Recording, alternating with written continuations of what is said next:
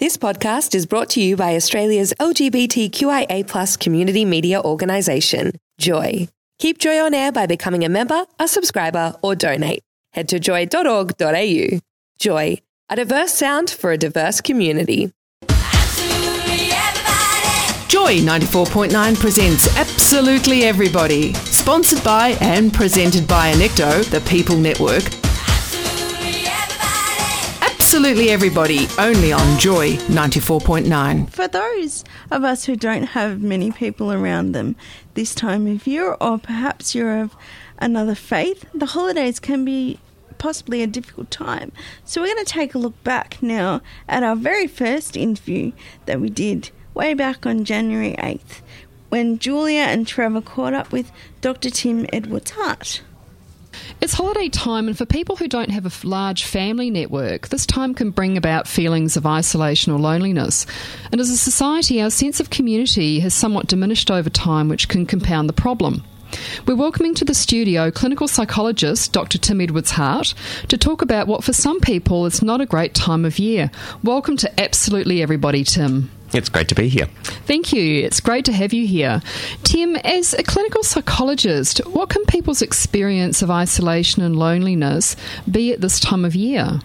Well, it's really common to experience feelings like loneliness and isolation, and it's really such an important topic because loneliness is linked to a whole range of unpleasant outcomes, I suppose. Increased depression, increased stress, decreased quality of sleep, decreased immune responses. So, given all of that, it's not surprising that it can also lead to reduced overall health. So, loneliness is often associated with loss.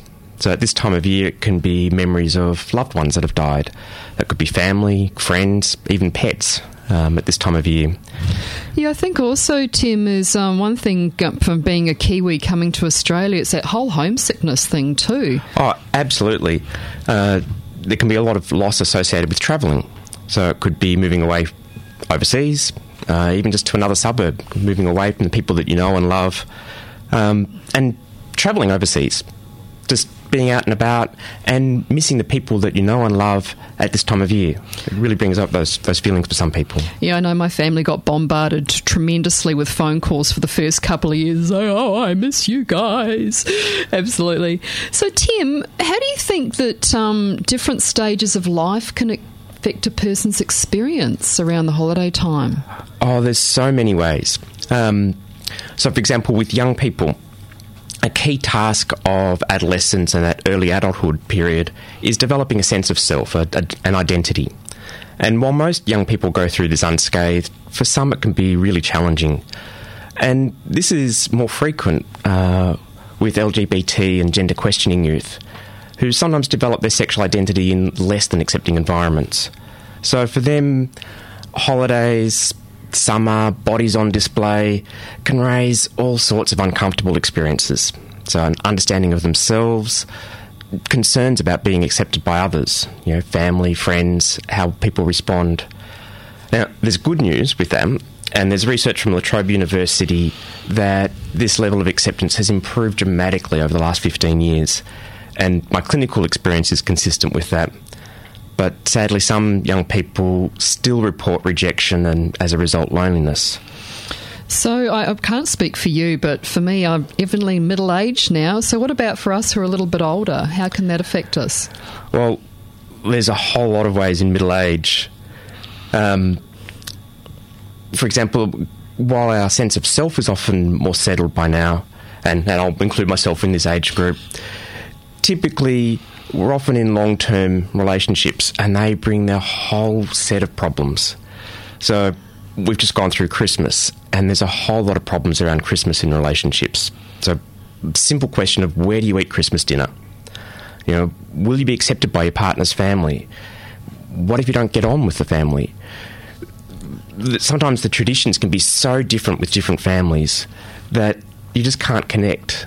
And so even though you're surrounded by people, you can still feel really isolated and alone. And that can be exacerbated even further if there's cultural differences, language differences, different religious traditions. If your partner's Chinese and everyone's speaking Chinese and you can't, then there's that real feeling of sitting there being alone.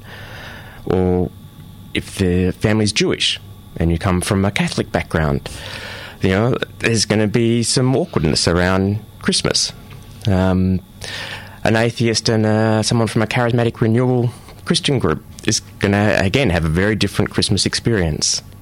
I know for a really good friend of ours, her daughter has gone to the Islamic faith, and so they don't do Christmas, they do Eid, so they have a really big extended family, and it's been quite difficult for them going, well, then we have to actually then celebrate two times a year rather than just the one, and it's just been that accepting and what we do around that to make it okay for everybody. Yeah, and that can be a real challenge in relationships.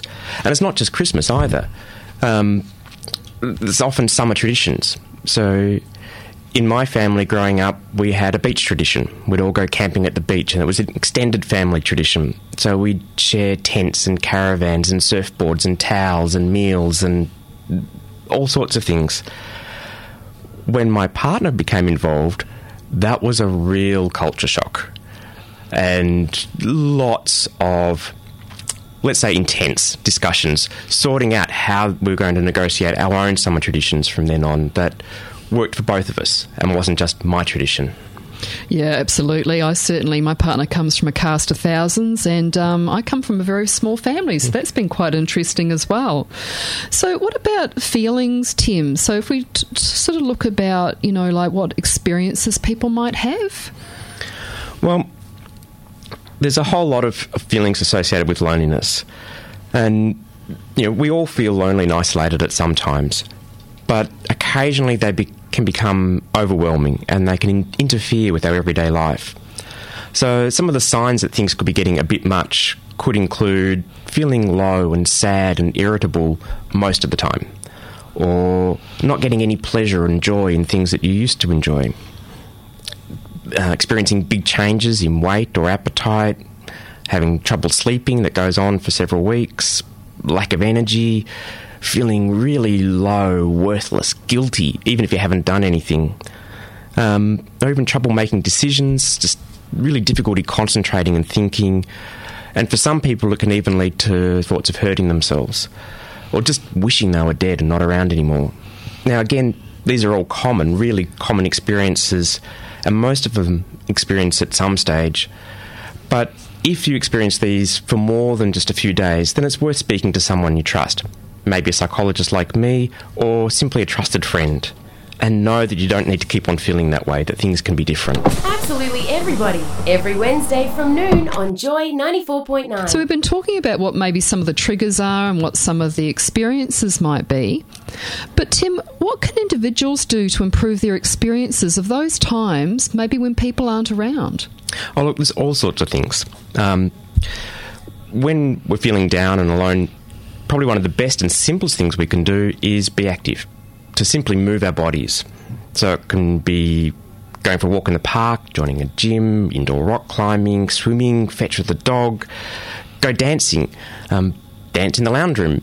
Anything to get up and moving, it can really help. And there's quite a lot of evidence that movement can help lift our mood. And when we feel better and we're feeling more positive, we're more willing to socialise.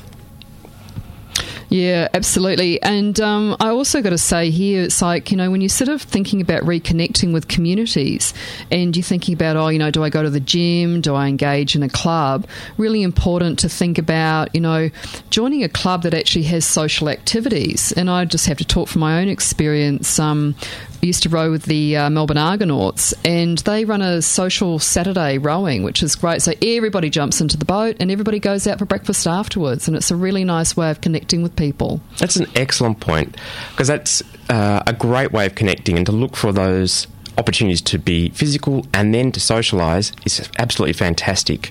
And that can be especially helpful for those times when we don't feel like socialising, because it can be helpful to remember that even when we don't feel like it, we can still make an effort to be around other people. And when we do, it's surprising how often we then enjoy it. Oh, great. Yeah, absolutely, Tim. Thank you. So, But it's not always around exercise. Like some of us go, we love getting out there and getting sweaty and getting dirty and, sort of bombing around the sports field. But for some people, they would rather eat their arms and legs off than exercise. I'm one of those people. I don't like running around very much anymore. So it's good to know that there's a whole lot of other ways we can make simple social connections, and they help improve our well-being. So the point is to look for opportunities to connect with others that are meaningful for you. So it might be exercise, but it could be as simple as catching up with a friend over coffee, or going to a church or synagogue or temple or whatever your religious tradition might be, joining a book club or a men's shed or quilting group or car club or whatever club, art classes, sporting events, go and watch your favourite sporting team play, unless you're English, of course, but oh well. You could text a mate. Any ways of making links with people. Even posting more often on social media can make a difference. So there was some research just last year that showed that feelings of loneliness decrease when we post more often on Facebook. So go and update your status on Facebook, or post something on Tumblr, or tweet, share some photos on Flickr. Whatever your social media of choice is, use it. It's not called social media for nothing. Yeah, and I also think in our organisation we talk about courageous conversations, and I think sometimes for people when you are feeling isolated and lonely, it is really about having those courageous conversations and going, I'm willing to step outside my comfort zone. So, Dr. Tim, what can we advise other people to do in their community to actually make a difference? Well, one of the things you can do is look out for people. So if you notice that someone on Facebook hasn't posted for a while, send them a private message just to see how they are. Call them up, invite them around for a barbecue. Find ways of making the little links with people to make the connections with others. No, that's great. And I suppose for our last question, can you tell me about a time when you personally had to look for a community connection where you engaged? The time that comes to mind is quite a while ago now. I was working in America, and while I was there, my nana died. So I don't think I've ever felt as alone and as separate from all the people that I loved. And there was an old guy that worked the same place as I did, and he invited me to his local church. And they opened up their church for me at, 11:30 at night, which was the same time as the funeral was in Australia, so that I could have a private memorial service for my nana at the same time as the funeral, and it made a huge difference for me while I was there. No, look, having been through that's a really lovely story, Tim. Thank you for sharing that. And thank you so much for coming on to the show today. It's been a pleasure. It's been lovely speaking to you. So we've been speaking to Dr. Tim Edwards-Hart, and we're looking forward to having him back in the future to chat some more. Remember, you can contact Tim on his website, www.edwardshart.com, and we will have his details on our own Enecto website, which is www.enecto.org.au/absolutely everybody. Absolutely Everybody, a show for absolutely everybody on Joy 94.9. Thanks for listening to another Joy podcast, brought to you by Australia's LGBTQIA+ community media organisation, Joy. Help us keep Joy on air. Head to joy.org.au. Joy, a diverse sound for a diverse community.